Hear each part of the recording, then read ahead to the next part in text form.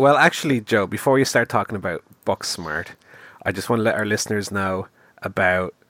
are we live? About, what's the ones that give you a boner? Blue pill? Blue pill pills. Well, funny you should mention boners, Paul, because our newest sponsor... Are you ad reading my ad read? No. Well, I just wanted to let you know about Blue Chew. They're this new sponsor that's out there. If you're having a little problem with your dinkle, Mr. Dinkle's not quite getting all the way up, then, it's no problem. It's no problem because there is a pill you can use, Blue Chew. The brand new medication over the counter that can solve all of your trouser problems. Blue Chew. Wherever drugs are sold.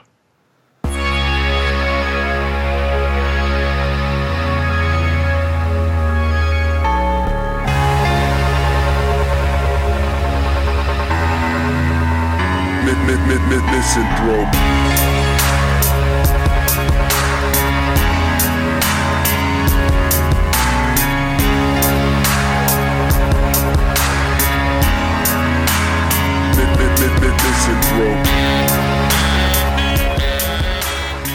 Hello, friends, and welcome back to the Chair Shop Podcast, episode 436.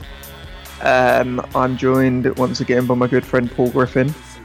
Hello, Joe. But before you start, Joe, I just want to mention to you my favourite wrestling promotion, and soon to be yours, and that's Irish Whip Wrestling. If you're a fan of wrestling shows that take place in the parking lot of your local Spar, that's Irish Whip Wrestling. Use the promo code CHAIRSH. That's all the amount of characters they had. So that's CHAIRSH, and get 5% off your first ticket to one of these shows. The tickets are free, so the 5% is somewhat redundant, but that's Irish Whip Wrestling and code CHAIRSH. And actually there are two S's. It's got a typo in it. Hello, Paul. Hello, Joe. I'm very good. How are you? I'm also well, thank you for asking. Good. So we're here on a balmy Monday evening. Why do we always say that? Because I don't know. It's just I guess it is always balmy. It also is balmy whenever we're doing it. Would you, if you think the weather over here in UK and Ireland isn't good, well, listen to this podcast. It's always sunny. Kildarelphia. There's a name of the show right there. It's always sunny in Kildarelphia. Yeah, we're back. We couldn't do yesterday. You was doing a barbecue. I was doing a barbecue, which I'll talk about momentarily. Ooh, doing a barbecue. Have any sausage? I did not have sausage yesterday. Although I had sausages this morning, though. Oh, so that's handy. Were they barbecued yesterday or no, fresh? They weren't. I grilled them up this morning. They weren't that good, to be honest. They were sausages that I had bought last week, ironically, for another barbecue that we had in the house. And they're in the fridge. Their going off date was today. Well, best before 3rd of June. So I said, all right, they should be still good. Grilled them up. They're a bit vinegary tasting. They weren't very good. Nice. But the ones we had... Did you put vinegar on them? That was the problem. I cooked them in vinegar. Fucking boiled them in vinegar. Oh, mate. It was a mistake. But, no, typically my sausages are really good. But today was probably the worst sausages I've cooked since maybe I started making them. Oh. Natty was very accommodating to say that they were actually nice, but they weren't. I had them, and they weren't nice. Just weeping while churning through them. It's funny because I knowing how they tasted, I would have expected her to do almost a cartoonish, like, it's great, like, I don't know, something out of the Bash Street Kids or something. But do you really think those sausages are okay? She's still saying yeah. Okay, She doesn't mind your vinegary sausage. It might have been a weird coincidence that I'm going to let that one go. By the way, that maybe I gave her the four good sausages, and I took the bad four sausages 8 just by sausages coincidence. each. Good portions in your house. How many? What do you have? 9 potatoes each as well. Fucking hell. We had 3 onions. Gravy, please. This is for breakfast. Well, I assume you have potatoes for breakfast. I had. I'm Irish after all. I had 4 sausages and 4 slices of toast. Natty had almost like a French toast, I guess, because it was toast with rashers, bacon, eggs, mushrooms, and then sausages as well. It's a nice little fry up. Yeah. So if you're a fan of sausages, by the way, Joe, I know you want to get cracking on this podcast, but if you're a fan of sausages, I want to let you know, Denny's sausages are the best sausages in Ireland. This is a real sausage brand. They make gold medal sausages, and if you want to test them out, they do their monthly sausage box. So 24 different sausages in a box. Yeah. They have all the flavors. You can cancel anytime. All the flavors: pork, vinegar. Yep. Chicken, beef. Yeah, they have the black pudding, white pudding. Not really a sausage, but the same shape. White pudding sausage. Vegetarian sausage, vegan sausage. Yeah, all them. No obligation. Delivered in a handy box that fits right through your letterbox. Yeah. It's actually just 1 sausage wide, but 24 long.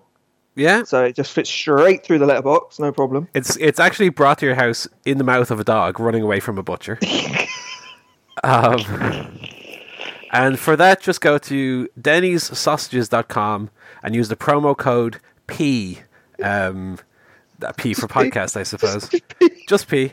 And that'll get you 1 free sausage out of those 24.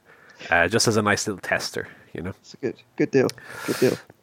So we went to the barbecue yesterday. It was the barbecue in the... There's going to be a lot of ofs in this sentence. In the house of the brother of...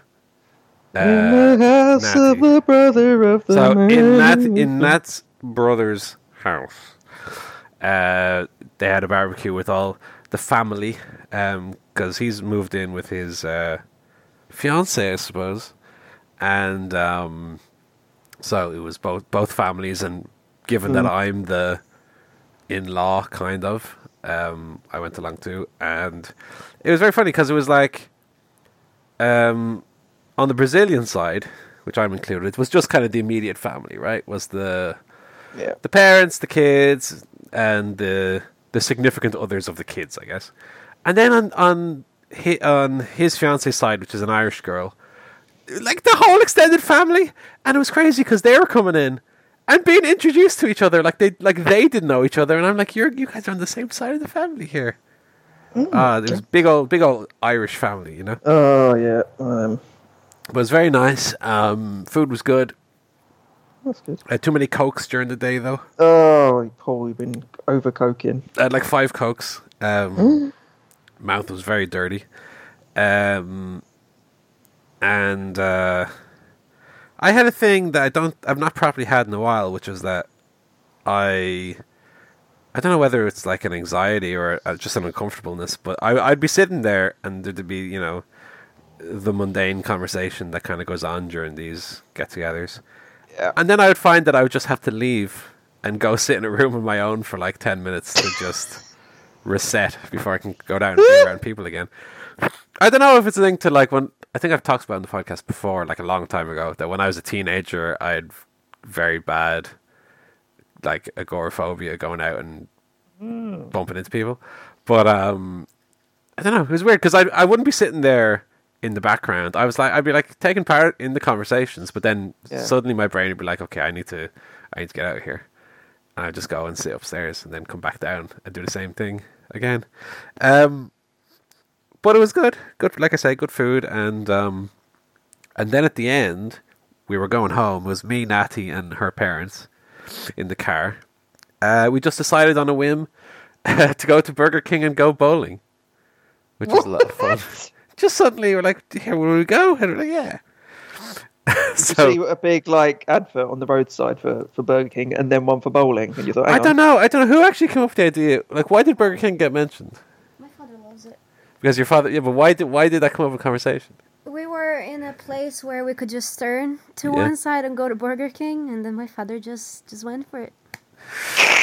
And pulled across like 3 lanes of traffic. Get a Burger King. And there's a bowling alley. There's a bowling alley right beside the Burger King. So one thing, one thing led to another, and before I knew it, we were bowling. Makes sense. I got quite a good. We played 2 games. I got quite a good score in the first game, a 113, which I was pretty happy with. 3 figures. That's not bad. Second game, I got a measly, like 54, I think. Oh, Paul, it all fell apart after the first game. Everybody got a strike. All 4 of us got a strike at one point or another. It was good fun. My score was the highest of the day, so I basically won then, even though I think my second score was one of the lowest. But yeah, always good fun. And I'm thinking what we need to start doing is going bowling with more regularity. I think that's maybe a once a week job. Go bowling. Oh yeah, if you want to turn pro, I mean. No, do you want to turn? I don't think I'd ever be that good, Joe. I mean, you got one. What was it? 113. 113, yeah. And that's without really any practice. You haven't played in ages, so. I probably played 2 or 3 times. That's yeah. So imagine if you played 6 times, you'd probably get treble that. Yeah. 339. I don't think the Irish bowling scene is that big. I could probably be the best bowler in Ireland. You're probably already in the top 100. Based on the 113. So I might be. It's funny because we were playing and my style, right, is I'll kind of try and keep my arm more or less straight and try and swing the ball in the way the bowling lane will have the little arrows. I'm like, okay, watch the arrows, keep it going in a straight line. Wait, you have arrows? Where? There's little triangles, more so than arrows, I guess. Oh, okay, triangles on the. All right, keep that in line with that. And I have a tendency to try to throw the ball quite hard because I figure the harder you throw it, the more it'll knock the pins over. That's how it works generally. Well, you think so, Joe? Natty's mother has a style where she'll barely have any backswing at all, like have the smallest little amount of backswing, and then kind of flick the ball almost, and with like unerring accuracy. It's really, really crazy. So I'm still trying to get my my technique down, because I love when you see on professional bowling, whenever you stumble across that at 2 a.m. in the morning, the way they throw it, and it basically goes down one of the sides, and then at the last second will like curl in. How the fuck did I do that? That's fake. It's fake. It's a work. It's not a fucking work, the bowling. The bowling's good fun, and I'll try and get us going again maybe in the next week or so. Because the bowling alley where we live currently is like a 25-minute walk from here. Oh, that's not too bad. Which to me is not too bad. Natty would die at the thought of having to go do a 25-minute walk, but I'll carry her on my back and we go. That's because you're a big strong man. Paul. Big strong man, big legs. Eats 8 sausages for breakfast. That's why they call me big leg down at the bowling alley. But God, Big Leg's back. He walked here in 4 strides. So looking forward to another bowl. With cheap enough for 2 of us. I mean, when we went there was 4 of us, and it cost like €9 each for a game. And then and then for the second game was even cheaper. It was like €5 each. Yeah, because I think first time they'll probably charge you for the use of the smelly clown shoes or something. Oh, well, that's the best part. You get to wear but it was great. It was good fun. Now, Joe, I would consider you a very, very intelligent man. I'm not blowing smoke up your ass here, okay? I would consider you a very, very intelligent man. Good friend of mine. I would never call you, or at least certainly never a situation has come up where I would call you something like, one stupid motherfucker, or anything like that. But Joe, would you like to tell the listeners what happened to our Twitter account this week? So I was just, it needed a bit of a refresh. As you do. Yeah, I haven't updated the bio and all the picture and that in quite a while. So I thought, hey, give it a little refresh. Yeah. Just so happened to see the birthday on the account. It had been set to 14th of February 1998. Okay. Now, long-time listeners will know that we started the show on the 14th of February 2010. Uh-huh. But, of course, if you have a Twitter account, you have to be at least 13. So we'd put it to 98 because we started the account in 2011. So that means we would have been 13. Right. Make sense? Makes sense. Well, I was just looking at that and I thought, wouldn't it be hilarious if I changed that to 14th of February 1999, which was the day of St. Valentine's Day Massacre, Austin McMahon in the cage. Yeah, that's a bit of fun, isn't it? Doesn't make and it's not going to make a difference because, 99, that was 20 years ago, so it's fine. You know what I mean? That's well above, the age. Turns out you have to be 13 when the account was started. Oh. That's just now, currently. So change that, and then something. I just clicked OK to whatever came up, and immediately it was suspended. It was like, if you click OK to this, you're out in your hole. No problem, baby. Oh shit! And it's that easy. So if you want to tweet like rape threats or just shout the N-word repeatedly to celebrities, you can probably get away with that, or get a 3-day ban or something. But if you accidentally change your birthday to less than 13 when you started it 10 years ago, immediate infinite life ban, apparently. So how did you get that rectified anyway? I know there's like a little form to fill out or little options. Yeah, so there's a little form you can appeal against it if you've made a mistake, but you do have to send them like a picture of your ID, so like a passport or driving license or something like that. So I just took a quick picture of the old driving license. And you could have just sent a picture of your face. Oh, he's having a go. Well, I mean, you're not a 13-year-old. Oh, he's having a go. Anyway, I sent that in, and so it took him a week to bloody sort it out, but all sorted today. So it's back. Won't make that mistake again. Well, probably will. The chair shot pod. Yeah, we're back, baby. We're back in the New York groove, just in time for the new boom period. Oh dear. Yeah. Oh man. So what else has been going on your side of the world? Well, very nice weather this weekend. So we popped out. So Friday we went to the cinema. So that was nice. Went to see Booksmart. We did try to see it on last Monday, but it was sold out.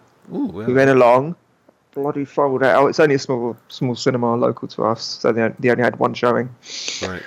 We got to see that on Friday. Saturday we went out to the park and had a lovely ice cream. And it wasn't just any. It was Mr. Whippy ice cream, right, Paul? You know Mr. Whippy. I do. Good friend of mine. Just lovely, soft scoop ice cream that comes out of the little machine.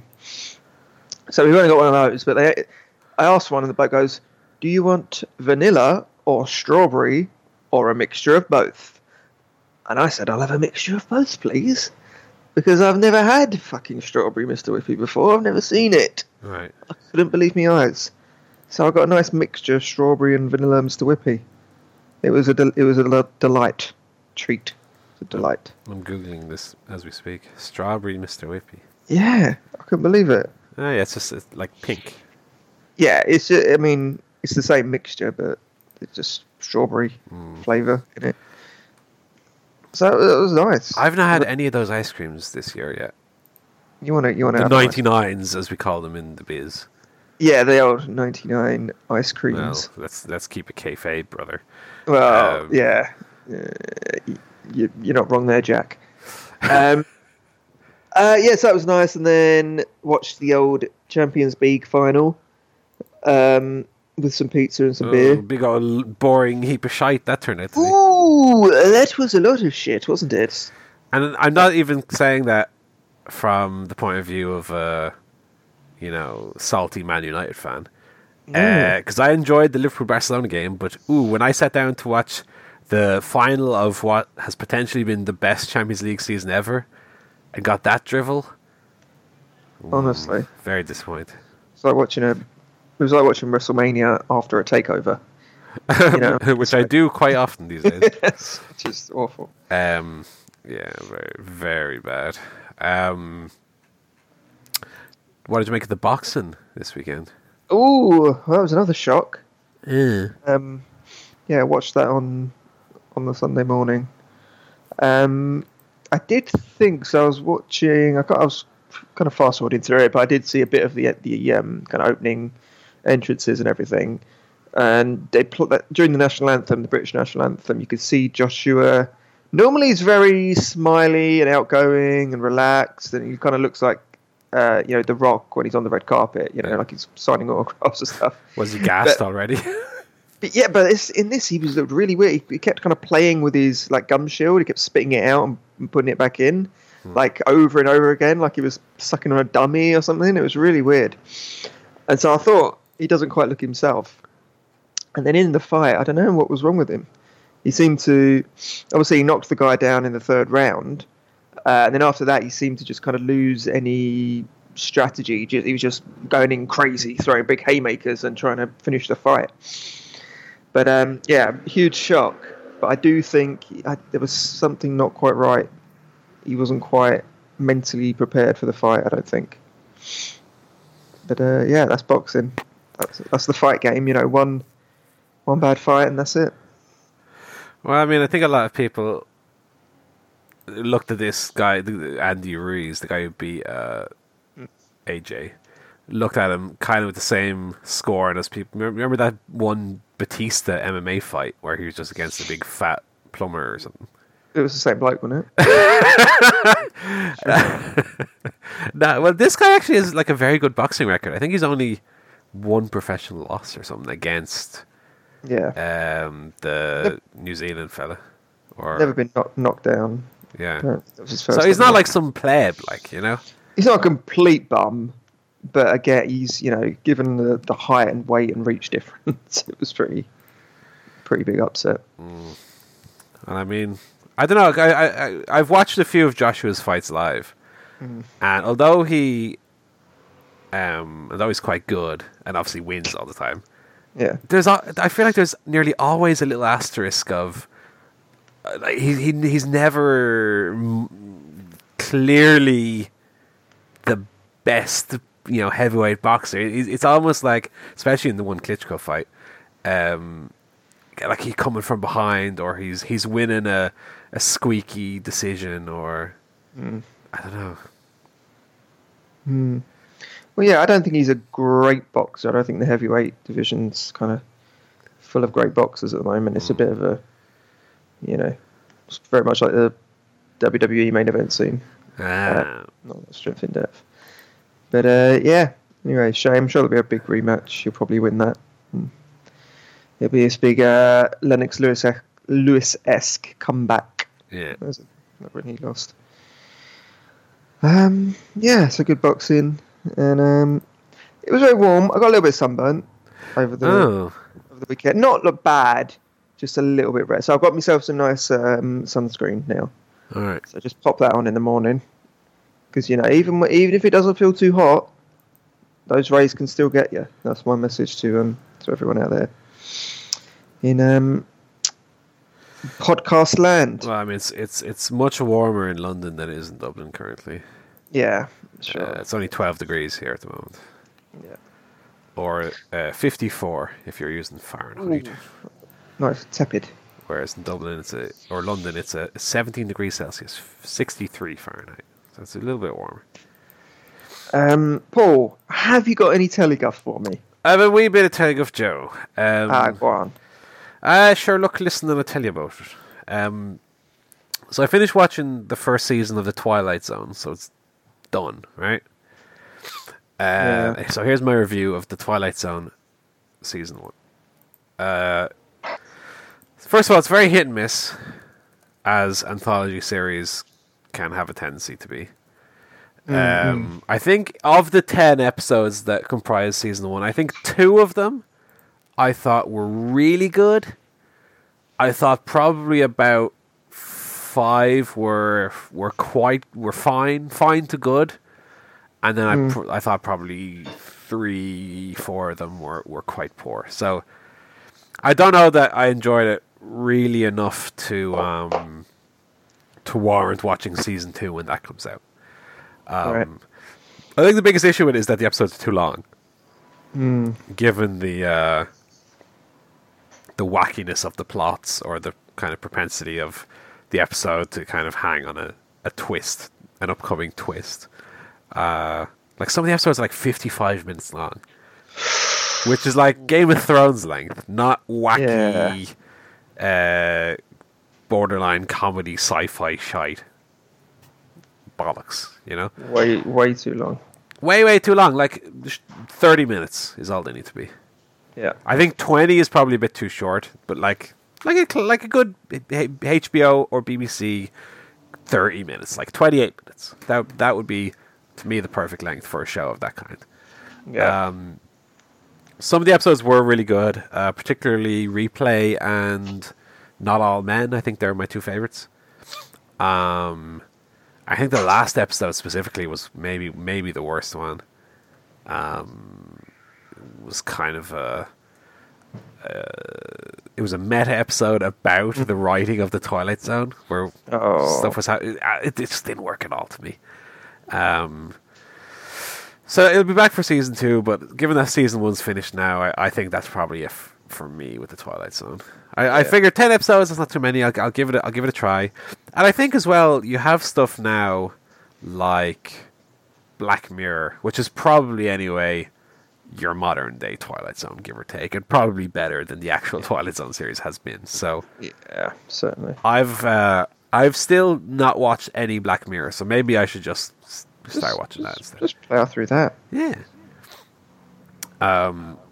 But now Twilight Zone's finished, Game of Thrones is finished, Grand Tour is finished. What else? I think like 3 or 4 of the shows that I watch routinely have kind of ended now. Yeah. So what I've done is I've got my hands on season 3 of True Detective, which I've not watched. So I'm going to go. I've not seen that yet. I did watch the first 2. Yeah. Obviously, first one great. Second one, I didn't dislike the second season as much as a lot of people did. I don't think it was anywhere near as good as the first one, but big Mahershala Ali fan, so I'll definitely give season 3 a crack and get a few episodes watched and let you know about that in the coming weeks. Sounds good. Also, continuing our Lost rewatch, we've started season 3 of that. Watched the first 2 episodes. Oh, very good stuff. No, bad. Not bad, lad. No, bad stuff. Good, if anything. So we're going to make our way through season 3, and we're at the. It's funny because looking back timeline wise, we are just coming up to the writers' strike of 2006. Yeah. And then there's like 7 episode stretch before they announced the end date of the season, so we're kind of coming to what I would consider the worst of the show, and then getting better again from there. Kind of like season 4 and 5 of the Game of the Thrones. So that's what we're watching Telegraph-wise. Of course, I've also watched some other shows, American Dad and Attack on Titan and stuff. It doesn't necessarily warrant its own talk, but was very good also. Yeah, but that was it. Just a weird little music off here. I don't know why, but I found myself lately listening to an album by. Here's a name that some people might not remember or even know at all. Blue Cantrell. Oh, of course, yeah. I don't know why. Blue Cantrell. Remix gonna make your head swell. That's the one. Yeah. Breathe. And there's another really good one. Yeah. Hit 'em up style. Hit 'em up style. That's the one. That's a real good little album. That's the one. Oh, very early 2000s. That's great stuff, though, isn't it? Yeah. Yeah, come on now. Come on. Oh, yeah. You better believe it. If I'm in the club and that comes on, oh baby. hold on to your shorts, baby. So I've listened to a home. bit of Blue Cantrell this week. Why not? Why not? I don't know. What, like original stuff? No, just those albums. Those like those. Yeah, okay. Just a bit out of left field, I suppose. Game guff then. So I've been playing a bit more Hitman, which I was talking about the other week. Finished that Marrakesh episode. Boom, got all the trophies. 100% of the trophies. Got 20 out of 20 mastery level. So pretty much completed it as much as I'm realistically gonna. And I've started the next episode, which is called the Bangkok episode, which is set in a hotel in Bangkok. Just started that today. Played it for probably about an hour. Haven't beaten it yet, so haven't actually completed the 2 assassinations yet. But I'm kind of figuring my way around the level. I'm still in that kind of trial and error stage where I'll walk through a door and suddenly I'll be trespassing. I'll be like, oh no, I can't be in here, without a certain disguise on or whatever. So I'm still kind of finding my way through the level, figuring out where I can go, what places I need to avoid, where items are throughout the level and stuff like that. I did do one of the assassinations. There are 2 assassinations on this level. Basically, you play, obviously you play the Hitman, but your targets are this like indie music star who was acquitted for murdering some Hollywood starlet. But it's implied that he did do it, and his lawyer who was heavily involved in getting him out of the case. So. The way I did it the first time is you go into the hotel and you overhear some people saying that, oh, this lad's drummer quit, and the record label has flown in this replacement drummer, Abel de Silva. So of course you find him drinking at the bar, wee bit of poison in his drink. Before you know it, you're him. And you go up, you go up and because you do away with him, you put his little clothes on and that. You go up. You meet the singer. He's chatting to you. He goes, "Come on, sit down there at the drums and play me a bit," which results in a very funny like cutscene of this, the bald Hitman character doing like a drum solo. It's completely wacky and silly. And then he goes, "Oh, you're great. Come with me here out to the atrium roof of the hotel, and because I want to have a private chat with you." And you follow him out, and he starts talking about like. You're the real deal, kid. We can sort up now. And as he turns to lean against the rail, you can just give him a little push over the rail. Oh, to his death. Bloody hell! And of course, it's a little accidental kill, and you scoot off down the stairs scot-free. So that's as far as I've gotten. I've not done the kill of the second target yet, but I'm surely going to be playing this level for the next 6 or 7. 8, 9, 10 hours and just doing it in a variety of different ways. One of the other threads that I kind of stumbled across but didn't pursue is that there's not antique, but like a retro microphone that gets shipped in. And of course, I'm sure you can, if you get your hands on it first, you can kind of arrange for it to shock the guy. It's apparently a retro microphone that was known in the 60s for like being unreliable and shocking people and stuff like that. Okay. Great game. I love Hitman. I love the variety in it and the replayability of it. So I'm going to continue playing that and then move on to Hitman 2 once I'm finished. It's kind of my one PlayStation game that I play now. Is the Hitman series. Yeah. Anyway, bit of movie guff. Couple of movies to report on. You haven't seen Booksmart yet, have you? I haven't, although I'm sure I can see it in the next little while. Okay, I won't do a full review because I know that Mr. Barry Murphy has seen it, so we might have a bit more of a chat on that. But it's a coming-of-age movie. It's kind of super bad, but for the ladies. This is the Olivia Wilde film, isn't it? Yeah, directed by Olivia Wilde, who herself has been in movies and all that. It's 2 high school grads who are a bit kind of nerdy and book smart, and who've realised that they've kind of almost wasted their high school years without partying or kind of doing anything interesting. So I decide the final night before graduation, they're going to get absolutely fucked up, baby. Go out and have some fun. So it's their attempts to go out and live one kind of crazy night before college. So it was very funny. Some big laughs. I didn't think it was perfect. There's a few kind of issues with it, which I'll go into more depth next week. Yeah. But overall, I would definitely give it a thumbs up, give it a recommendation if you like a funny high school movie, but with a little bit of emotion to it. Not just wacky japes. It's it's interesting. You care about the characters as well. So, it's good. Big thumbs up. It's been a real golden age for coming of age movies, I feel, recently. Of course, saw mid 90s in 8th grade about a month ago. Saw last year we had Spider-Man Into the Spider-Verse and Wildlife, which are both very good as well. So, lots of good stuff out there. Seen any movies, Paul? So 2 movies, Joe. 2 movies with a link between them. A very, very subtle link. Let me see if I can figure it out. Go on. Well, one of them is the 2014 movie Godzilla, right? The other one is the 2019 movie Godzilla King of the Monsters. Ooh. Okay. What is the connection here?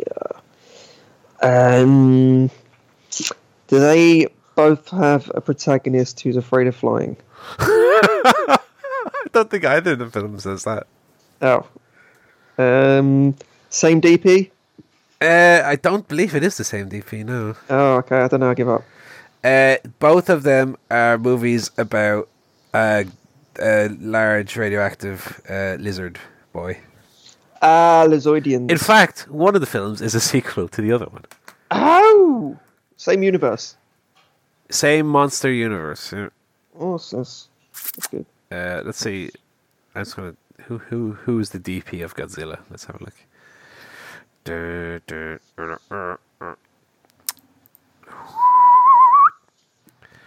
don't know why I'm whistling now. Okay. So that first Godzilla was, of course, the Bryan Cranston one. That first Godzilla was the Bryan Cranston, Aaron Taylor Johnson, Liz Olsen. Sally Hawkins, who's actually in both of them. Oh, yeah, she's good. She won the Oscar for Shape of Water, of course. I don't give a shite who the DP of it is. So anyway, let's talk a little bit about the Godzilla films. So, funnily enough, Barry, who's obviously not here this week for undisclosed reasons, watched Godzilla 2014 himself the other day. I'm going to read out his review for you, right? If I can find it here quickly. Let's see, Godzilla. Because I feel like a lot of his criticisms are criticisms that most people have of that film, but that I don't actually agree with, especially on this rewatch from just this week. So Barry went to 6 out of 10, 3 stars on 2014 Godzilla. He says there's so much cool shit in this movie that it should be a 5-star classic to me that has me racing to see the sequel. There's a superb score, some genuinely stunning visuals, the Halo jump, the initial Godzilla reveal, to name but 2 on a long list. The slow burn as the film takes its time teasing out the big man's arrival, and then further teasing the big monster battles everyone so desperately craves. And when the big payoffs come, they look and sound spectacular. Okay, I agree so far. Is he writing this for The Guardian? I agree so far with everything he said. Jesus. He says, but the downside of doing a slow burn disaster movie with the humans carrying things rather than the monsters is that you have to make those humans compelling, and boy is Godzilla 2014 a gigantic flop in this department. One-dimensional characters, terrible dialogue, and awful flat performances. The first 90 minutes feel torturous. It's great to see a movie in the big budget blockbuster space have some real ambition, but this felt a bit too cute for its own good and ignored a lot of the basics of what makes a movie like this watchable. All in all, a fairly frustrating watch. So what I want to say, specifically with regards to the human characters, every time I watch this film, I feel less and less like that's the reality of the film. I think specifically, while Bryan Cranston, Aaron Taylor Johnson, and Juliette Binoche, who's in the very, very mild spoiler, who's in the film just at the beginning, while the film kind of rotates around those three characters, I think that the human part of the story is quite compelling, and there's lots of little shots that I really enjoy in the film. For instance, there's a scene early on where Bryan Cranston and Juliette Binoche are on their way to the nuclear facility in Japan where they work, and it's Bryan Cranston's birthday, and so the little boys made a little happy birthday sign to hang up on the wall, like. But Bryan Cranston too busy. He got to go to work. So he go. Oh yeah. And he goes to work, and there's a catastrophe. The thing collapses. His wife's killed. Blah blah blah blah. It shoots forward then to Aaron Taylor Johnson, who's now playing his son, who goes to find Bryan Cranston, who's now become this kind of hermit obsessed with the phenomenon surrounding the event on that day and the death of his wife. And so they go back to the house because Bryan Cranston doesn't, and he says this line, like, he doesn't even have a photo of his wife, who he loved, and blah blah blah. So they go back to the house, and there's a moment where Bryan Cranston looks up and sees, still there, 20 years later, albeit kind of aged and so on, the happy birthday sign from earlier in the film. Mm-hmm. There's little touches like that like as you rewatch the film, you realize there's more depth to the characters than the admittedly poor dialogue, and I don't even think the performances are necessarily that bad, even though Aaron Taylor Johnson is probably one of the worst working actors out there. I think Cranston is very good, and I think Juliette Binoche is very good in it. Sally Hawking clearly couldn't give less of a shite, although she actually gives even less of a shite in the sequel. Throughout which she has one eye constantly on the exit door. You can say on the clock. She's just looking at her watch the whole time during 5 the film. o'clock, yeah, no, fucking hell. So I as I mentioned, I myself rewatched the 2014 Godzilla. It's kind of the movie. Ironically, it's me and Natty's kind of. It's the movie that brought us together in the first place. Together. So we always will have kind of a biased fondness for it. But I think Gareth. Let me make sure I don't say the wrong one. Gareth Edwards, who directed Godzilla and then went on to direct Rogue One. I think he does the action set pieces extremely well. I think that's his real strength, and I think that's the case also with Rogue One, which wasn't a film that I particularly liked that much, but I thought the last 30 minutes was extremely well done. I thought, my favorite shot in Rogue One is like the Death Star in the background, just looking over kind of the battleground. And I think he does action really well. Admittedly, I think characters are not his strong suits, because I think Rogue One had a lot of the same faults that Godzilla did. But like I say, I think the early stuff does work despite people's criticisms. I do tend to agree that once the story moves on to Aaron Taylor Johnson, Elizabeth Olsen, and their little son, it doesn't really work. Specifically in the sense because they split them up. And so rather than having like the little family that you care about, you have Aaron Taylor Johnson with like these nameless, faceless Marines, and you have on the other hand Liz Olsen, who it seems like the only thing she does in the film really is like cry down a phone. Yeah. In that sense, that doesn't work. I think it would have worked better if you'd kind of kept the family together and made it more about them rather than Aaron Taylor Johnson playing like bomb disposal Marine man, and Liz Olsen playing like hysterical wife. I think it's not a great use of her talents and not a great use of his no talent. So that kind of sucks. But it has all the requisite monster action you could hope for. And as Barry said, I really don't agree with the people who dislike it because every time they're going to fight, they fucking close a door on it. It's like, well, you know, if in Jaws, if they just showed you the fucking shark every 5 minutes, there would be no payoff at the end. Like, you know, it's a build up, and then it does pay off really, really well. So, given that I have a real fondness for the 2014 Godzilla and a real fondness for big monster movies anyway, in a general sense, Yeah. we went to see Godzilla, King of the Monsters, which came out in the cinema just this week. First of all, not very good. So I say this to Barry and to anyone else who saw Godzilla 2014. The human stuff, let's say the part of the movie concerning the human characters in Godzilla King of the Monsters makes the human stuff in Godzilla 2014 look like the fucking Godfather. It's remarkably stupid. Along the lines of something like a Transformers film, or I saw it likened also to like Independence Day Resurgence. Not even the first Independence Day. It's definitely got no subtlety at all, and it's extremely dumb. It's got no real human drama whatsoever. Characters that act completely irrationally. It's got like 15 main characters, so there's too many characters to care about. The main ones, like obviously it has Millie Bobby Brown from Billy Bobby Brown. whatever her name is from Stranger Things is in it. Kyle Chandler, who I don't think I've ever liked in a film, is in it.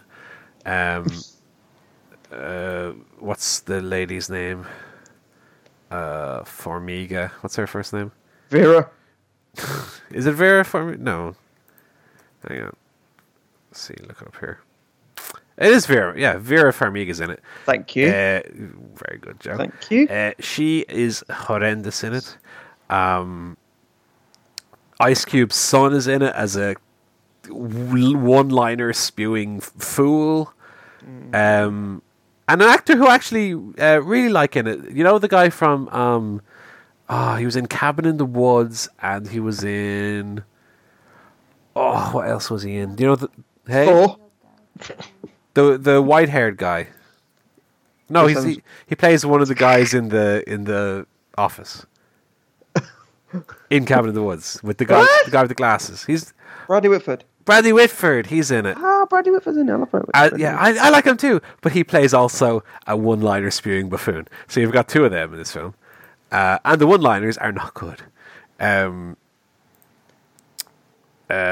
So, whereas Godzilla 2014 expertly built to a big payoff monster fight, Godzilla King of the Monsters, within 5 minutes you're getting your monster action. And I don't know what about it that didn't work as much for me. I think obviously the human stuff was, like I say, stupid. But even the monster stuff was kind of, to an extent, less good.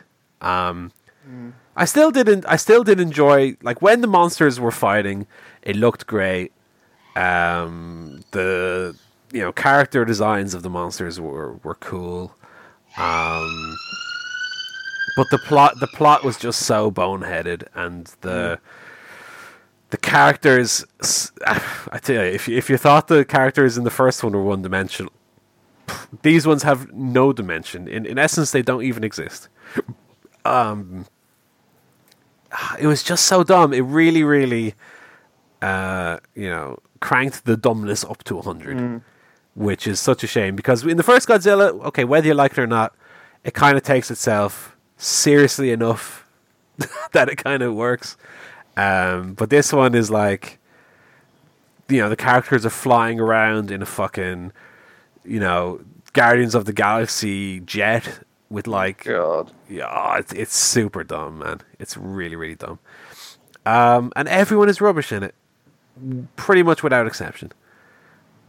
Even the usually reliable Charles Dance, who gets like nothing Not Charles nothing to do in it. Dance. Charles Dance is in it. Tywin Lannister. Yeah. What a waste. What a waste of Charles Dance. Really. Oh. They don't give him really anything to do. Which is, How do you fucking mess up Charles Dance? I don't know, but they do.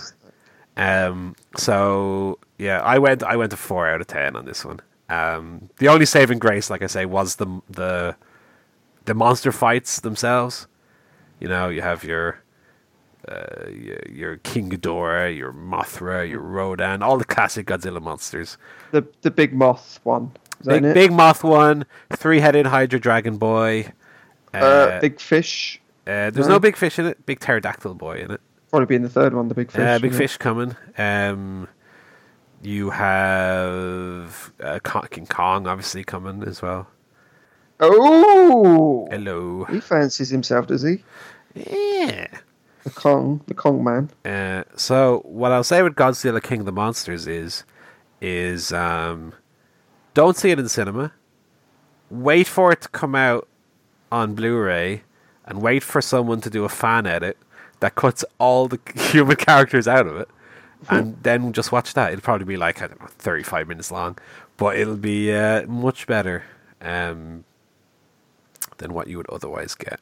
Oh man, I honestly, there was parts I just couldn't fucking stand. It was so dumb, so stupid. Yeah, pretty bad. And if I gave it a 4 out of 10, and I'm the one fucking biased towards Godzilla, imagine what someone who didn't even like the first one is going to give it. Probably a 1 out of 10. Big old shite. And if someone gave it a 1 out of 10, I wouldn't even argue, to be honest. So quite a shame. That's a shame. Sue. Also, just one other movie I watched on Netflix. It's called Always Be My Maybe. Now, have you heard of this fella called Randall Park? Randall Park is the guy in all the Seth Rogen films. Yeah, he's the Korean one in all He played those Kim films. Jong-un, and he said in the interview, my butthole working overtime, and I laughed for about 15 straight minutes. Well, he's in this show called Fresh Off the Boat, which is about some Koreans in the 90s or something, probably, I don't know. And then there's a woman in it called Ali Wong. Is that her name? Yes. Is she Chinese? She's half Chinese, half Vietnamese. She's half Chinese, half Vietnamese. She's in it. She's in this movie as well. So they're both in this movie, and it's your rom-com sort of thing, right? They were friends, neighbours when they were kids, and had a bit of a crush on each other, but then didn't go anywhere, and they kind of drifted off in separate directions. Now they've kind of come back together. She's moved back to San Francisco. She's a very pretentious kind of chef who keeps opening these very conceptual restaurants. He's installing air conditioners with his dad because he's a bit of a loser. Right. It was quite funny. It was kind of like one of the romantic comedies that Tom Hanks would have done before he became good. With Meg Ryan. Not even like Sleepless in Seattle good. More like Joe versus a Volcano sort of level. I see. Like kind of very early 80s Hanks before he learned how to pick. As you were saying that, I was googling Tom Hanks just to look at his like filmography. And of course I've seen all of his movies. So. I ended up googling Tom Jones somehow, and when his face came up, I got confused. Think I better dance now. I was like, "What's happened here, Tom Jones?" Tom Hanks is in a state, isn't he? It's not unusual. Oh man. It's all right. If you're a woman and you like rom-coms, give it a go. What if you're a man who likes rom-coms? Give it a go. Okay, good. Let's see. Always be my maybe. Yeah, so that's the movies. Have you got any emails? I don't have any emails. I don't think so, but I'll have a quick gander. What's in my mailbox? No, I've only got my tickets for WrestleRama, OTT WrestleRama 3. I've got my tickets to see a band called Poets of the Fall in Dublin in December. I have my Metallica tickets for this weekend. Metallica. Metallica. Metallica in Slane Castle this weekend, which Barry is going to as well. Might put me into it there. Oh. Wow. Okay. Well, I probably won't because I got the fucking Golden Circle tickets, baby. Oh, hello! The fucking plebs. Right at the front, you say? Don't mind if I do. Oh, hello. And I have my little bus tickets as well because we're getting a Dublin bus from the city centre out to Slane Castle. They were expensive. Hello. So that's all. That's all my emails. Okay. What about yourself? Funny you mention emails, Paul, because I just wanted to take a moment to talk about one of our sponsors, hotmail.com. Now, do you remember the 90s/early 2000s? Do you remember when people used to use email? Well, email is back, and so is hotmail.com. You get your Hotmail, you get your MSN Messenger, you can talk to people online that you've never actually met. It's back, and with our exclusive offer, you get 1 megabyte of unlimited email space. If you just use the code Chairshot Podcast Hotmail email offer 2019. So just type that in, you get 1 megabyte of free space. Hotmail.com. It's going to be huge. It's going to be huge. But anyway, Paul, enough of that. It's time we talk about a bit of wrestling. Yes. Are you ready? No. I said, are you ready? I never thought that was a good catchphrase. The Triple H would say, are you ready? I used to always think, just fucking get to the point. Stop wasting time. Yeah. I'm ready. So, a few news items. Well, should we start with the NXT takeover? I suppose. Assume you watched it. I did. What do you think? I thought it was quite good. I don't think it was as good as the previous one. Yeah. Was it New York, the previous one? I don't remember. No, they weren't in New York, were they? What was the previous one they did? Oh, no, yeah, it was New York. Sorry, yeah. New York. WrestleMania was New York, New Jersey, wasn't it? I think it was quite as good as that. However, I thought it was a pretty good show. Because whereas with the New York one, I thought every match was pretty great. I thought the matches here were quite good. I don't know if there was anything, maybe with the exception of the main event. I don't think there was anything that really kind of had me coming out of my seat. So, in a sense, I was maybe slightly disappointed because I thought the card was quite good. But still, I thought it was a pretty good show. Certainly better than whatever Money in the Bank. Oh no, they did Money in the Bank. What's the next one? Whatever the next WWE one, whatever it is. Armageddon. The Saudi Arabia one. WWE Saudi Arabia. It'll certainly be better than that. Certainly. Yeah, I'd agree. I didn't think it was as good as the WrestleMania show, but then that was just a fucking... That was a cracker. One of the best I've ever done. It was absolutely exceptional. I very much enjoyed Matt Riddle, Roderick Strong. So that was a very good match. Got very into that. Enjoyed both those lads. I thought the women's match was very, very good. The tag ladder match, not a big fan of ladder matches, apart from that 1 6-man from last year that was really good. But this was fine. I just, it always seems like just a mission to try and come up with something interesting to do in a ladder match. I just rather didn't have to. That was good. Main event, not really for me. I was kind of feeling the same until probably the last 10, 15 minutes. And I started getting into it despite myself. See, I feel like I'd checked out by then.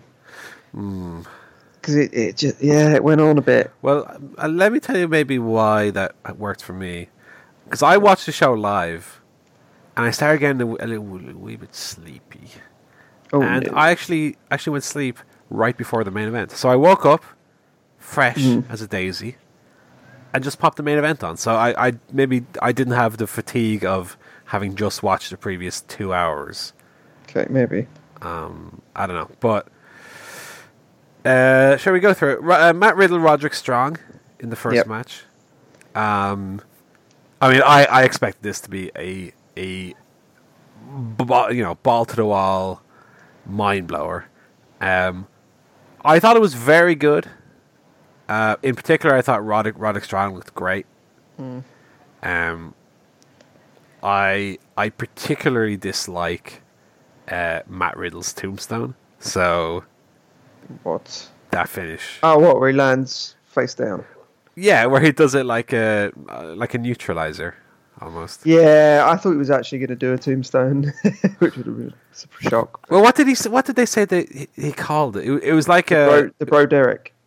Oh, what a dreadful name that is. I know. There's one for the teenagers. Bo Derek. Fucking hell. Because he used to do it just as a normal tombstone on the Indies. Right. Yeah. And what I mean by that is he wouldn't do the kind of gotch arm through the legs.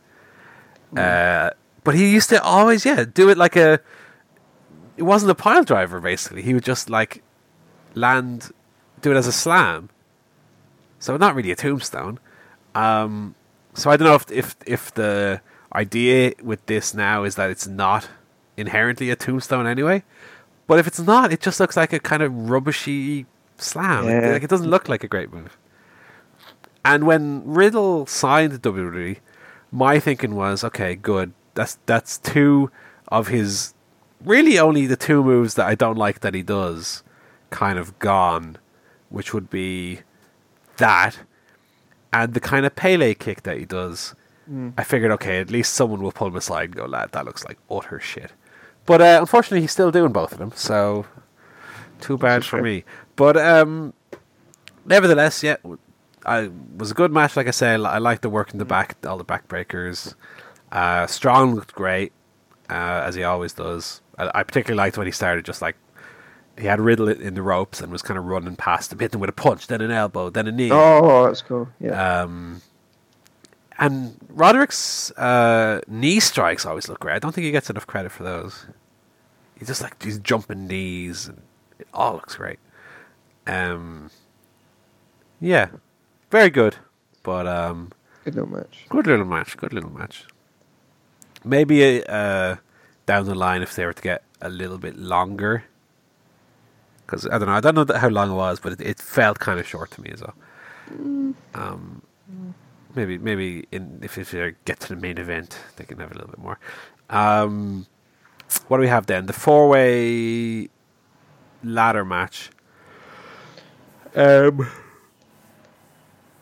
I wasn't a big fan of the Riker interference from the former Gunner from TNA. Gunner. I thought it was quite good, but I couldn't really point out to you any specific spots that I really liked. There was one where your man there jumped over the ladder and did a dive out to the ring, outside of the ring. Right. That was really cool. No? Okay. Don't remember that one. I know that I like the power bomb blockbuster that the Street Profits do. Yeah. Your man did a big old jump for that, but it was kind of a safe enough ladder match. There wasn't anything too crazy in it. But this is their thing. Like they love putting loads of people in a ladder match. Even though when Shawn Michaels and Razor Ramon did it with one ladder and two men back in the day, two blokes, one ladder. They had one of the best ones of all time. So I don't know. Enough. Kyle O'Reilly got fairly killed in it, to be fair as well. The one bit where him and Bobby Fish kind of fell in a big heap on the ladder. Oh man. I guess with like especially with Oni Lorcan and Danny Burch, and I was kind of hoping for some kind of more madness and some more energy to it. Yeah. Yeah, it was okay. It was okay. We had then Velveteen Dream, Tyler Breeze. Ooh. DRAM Dream. He's great. Every time I see him, I like him more. He's now one of my absolute favourites. Yeah. Just got it. He's just a wrestler. He's a proper wrestler. I thought Tyler Breeze looked good as well. Yeah, it's amazing what getting off the main roster can do for your career, isn't it? And I love that they acknowledged all that kind of stuff as well. Like, so, when was the last time you even felt the glare of the spotlight? DREAM Dream. Yeah, he's great. There were some moments of kind of a very fleeting sloppiness early on. It wasn't perfect, no. But I think as it went, it kind of got better and better, and towards the end, it was really, really back and forth. He hit what's this Tyler's finish called? The heel kick he does, the spinning heel kick, the beauty shot. Was very like, oh my god, he's going to win this. And he didn't ultimately. Yeah, I was thinking the funny thing would have been if Tyler Breeze had ultimately been released. For him to go to the Indies and become this like serious wrestler, not serious in the sense of the gimmick, but like good wrestler, and then get rehired again down the line as a kind of, I don't know, indie darling, AJ Styles or whatever. And I guess I got thinking that because he kind of had the AJ Styles style, no pun intended, style, like tights on and boots. He kind of looked like a little AJ Styles. Didn't quite wrestle like that, but a little AJ. How fucking little was that? Yeah. No, but I enjoyed the story of this match. It wasn't, your big move kind of match, PWG style, but I liked the story. I got to give an award, a double award to Velveteen Dream as well. He both did the best looking unprettier I've ever seen and took the best bump I've ever seen for an unprettier I've ever seen. He did the unprettier with like no pause at all after spinning the person around, just from the double overhook, spin around, bang, in one kind of motion. And then, of course, he took like an RVD style head bump off the unprettier as well. Oh. I hope they never call him up. Oh, yeah, just keep me NXT forever. He's too good. Just bring back people for him to work with. Well, it's the funny thing now, because, Triple H must just be waiting for Vince to die. Keeping these guys. Just stay in NXT. Once the old man fucking dies, we'll call you up. We had then the women's title match. Baszler against Io Shirai. This one, on the other hand, again, like the Riddle match, felt too short to me. Yeah. They were doing the stomp. You know when Baszler does puts the arm awkwardly and then does a stomp on it. They were doing that like a minute into the match. Yeah, I don't know. It felt a bit rushed. Yeah. I don't know why. Felt a little bit rushed, and the finish kind of felt a little bit dragged out. That Baszler got her in the choke, and she fought out, and then she tapped. I don't know. I quite like that. A little bit long. I think if you're going to be in it that long, you have to do it more teasing like they're going to escape. More thrashing around.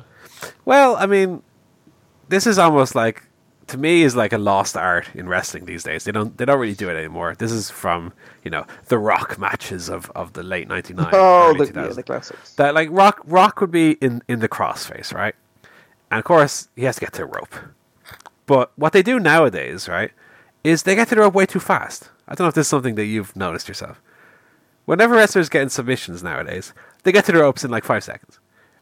Whereas old Rocky Boy, he used to sell the submission, and he'd reach out and he'd move a little centimeter, And reach out, kiss it, move another little centimeter, and he'd get right up to a finger's width from the ropes, and he'd still be selling, and he'd do the big old, Hulk Hogan style third, like drop the arm 2 times and it comes down, and The Rock would reach up and he finally grabbed the ropes, and it'd be like a big deal.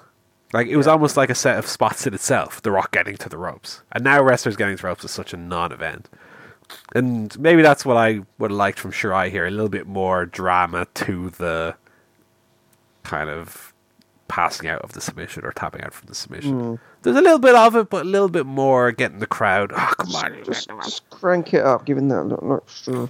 A little extra heat. Yeah. Fair enough. Yeah, I didn't think much of the interference. That ultimately didn't really mean anything in the end. Yeah. Candice LeRae coming out to fight with the MMA women. Yeah. And then we had the main event: Johnny Gargano, Adam Cole. A very long match, and like I say, I couldn't quite put my finger on why, but I wasn't really into it early on. But when it got into the home stretch, it kind of got me. I did like the story of the match of Adam Cole, almost like a video game, almost like he was playing WWE 2K19 or whatever it is, just continually going for the same one move, the destroyer out of the corner. Yeah. You're going for that sunrise again, the Panama Sunrise they call it. They teased that he's going to try and do it about 10 times before he did finally hit it on the outside. But I kind of like that as a storyline tool. The fact that one of the wrestlers has a technique that he's supremely confident in, and so any chance he gets, he tries to hit it. Like, why not? Yeah. And then Gargano, getting wise to it and being able to reverse or move out of the way. And like I say, it worked. And then, Cole hit it on the outside finally, but can't beat him on the outside, so I had to roll him in. And then when he finally hit in the ring, he won the match. So it was, a logical story. Not to sound too much like an old man shouting at a cloud, but I just find this style, it's like a really long string of high impact moves, then an occasional 2 count, and then back to the long string of complicated moves. I don't know. I kind of agree. I had my own old man shout at cloud moment where, as I just mentioned, Cole hit the destroyer on the outside, rolled him in, and got a 2. Yeah, it's like, I remember when someone would get powerbombed on the outside and would be injured for 3 months or something. I know. Oh. He flip pile drivered him on the floor. Oh, I know.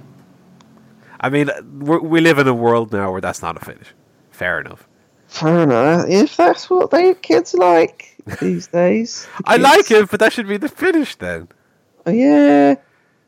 Although, to be fair, we had one of those at Double or Nothing on the ring apron, and it wasn't the finish.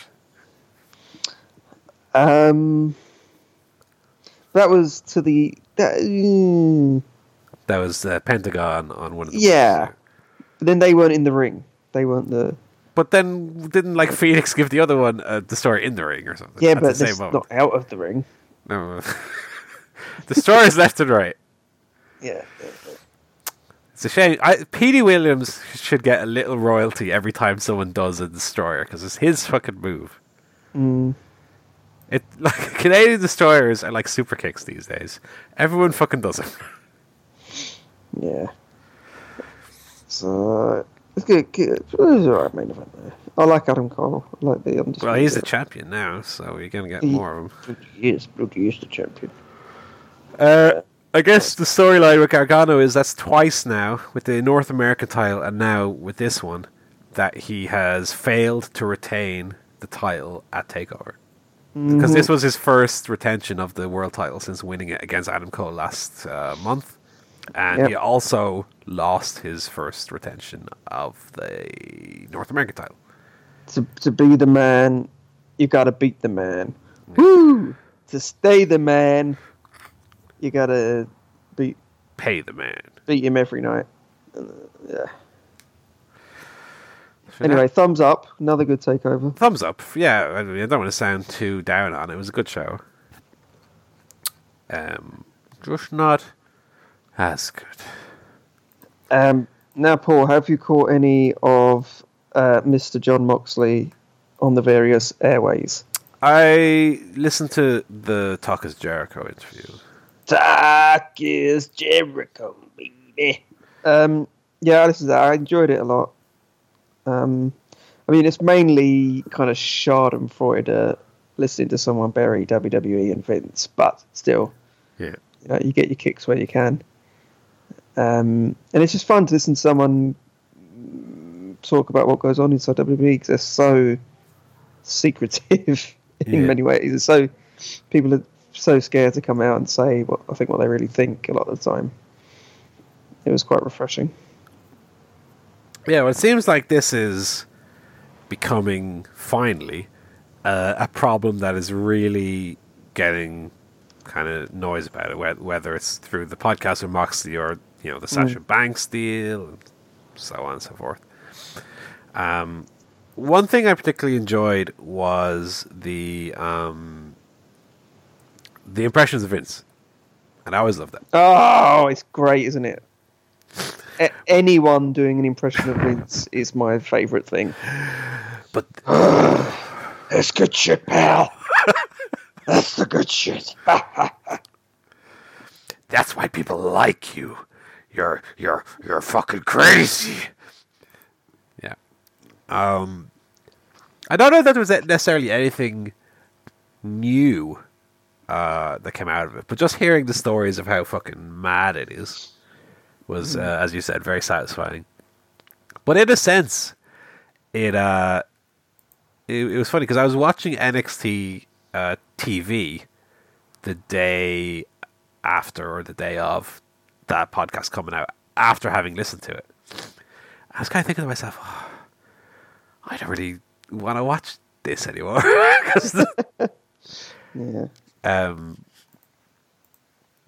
It definitely put like a bad taste in my mouth regarding WWE and their practices. It's so crazy that a company that size is still run like a backwater fucking carnival, Yeah. Yeah, it does make you on, and honestly, just no one has the power to tell Vince what's what. Nope. He's the king, and he does as he pleases. And it's funny that it seems after kind of NXT that the AEW thing has almost evolved into a kind of NXT versus AEW, like who's got the best thing. Like, the Velveteen Dream was tweeting follow that, and there's these comparisons. But like NXT is universally loved by fans, critics, wrestlers. Like, I don't think there's many people with a bad word to say about NXT. Yeah. But that's not the problem. It's not AEW coming to save us from NXT. It's AEW offering an alternative to Raw and SmackDown. Yeah. And I hope that doesn't get lost. I hope Vince doesn't get away with it. I hope it doesn't turn into like Triple H and NXT versus Cody Rhodes and AEW. Because that's not where the problem is. And it seems that Ambrose pretty much said that as well. Like, yeah, it was funny that he was kind of fairly warm towards Triple H. It was very specifically Vince that he outed as the. I think he said Vince is the problem. Can't be clearer than that. Yeah, the pooper scooper story.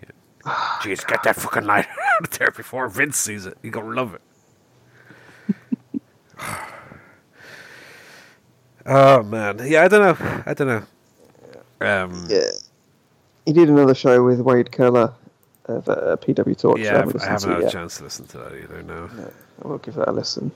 I think he walked some of it back because he didn't want to sound too kind of bitter and too vitriolic. And I'm sure there are people in WWE that are happy. Like, I think he named like R-Truth as someone who's kind of happy to work there. But then R-Truth's gimmick is wacky moron that no one can take seriously. So that's why He's loves perfect. it. That's why he doesn't have any of his promos changed. No. His character fits exactly with Vince's vision of what everyone should be. Yeah. Just wacky moron. Oh dear.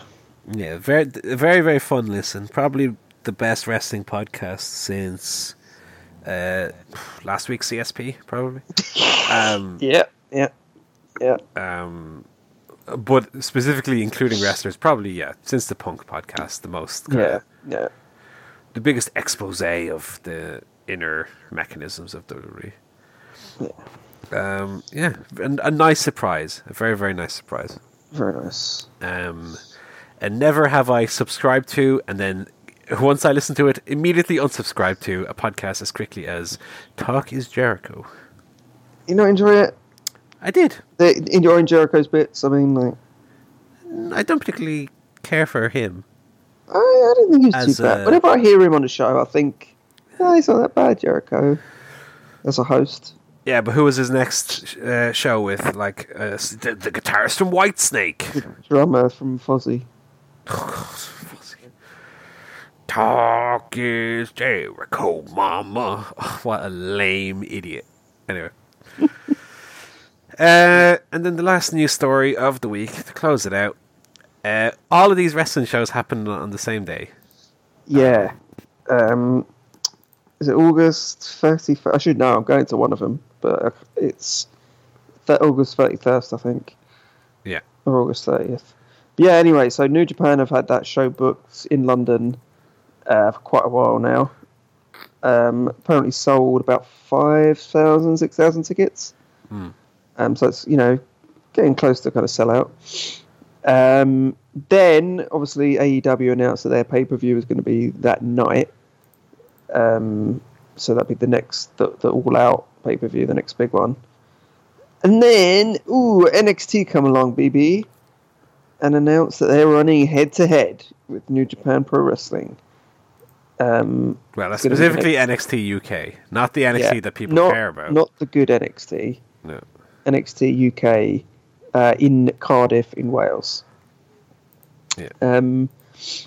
Which would seem deliberate, given the very specific timing.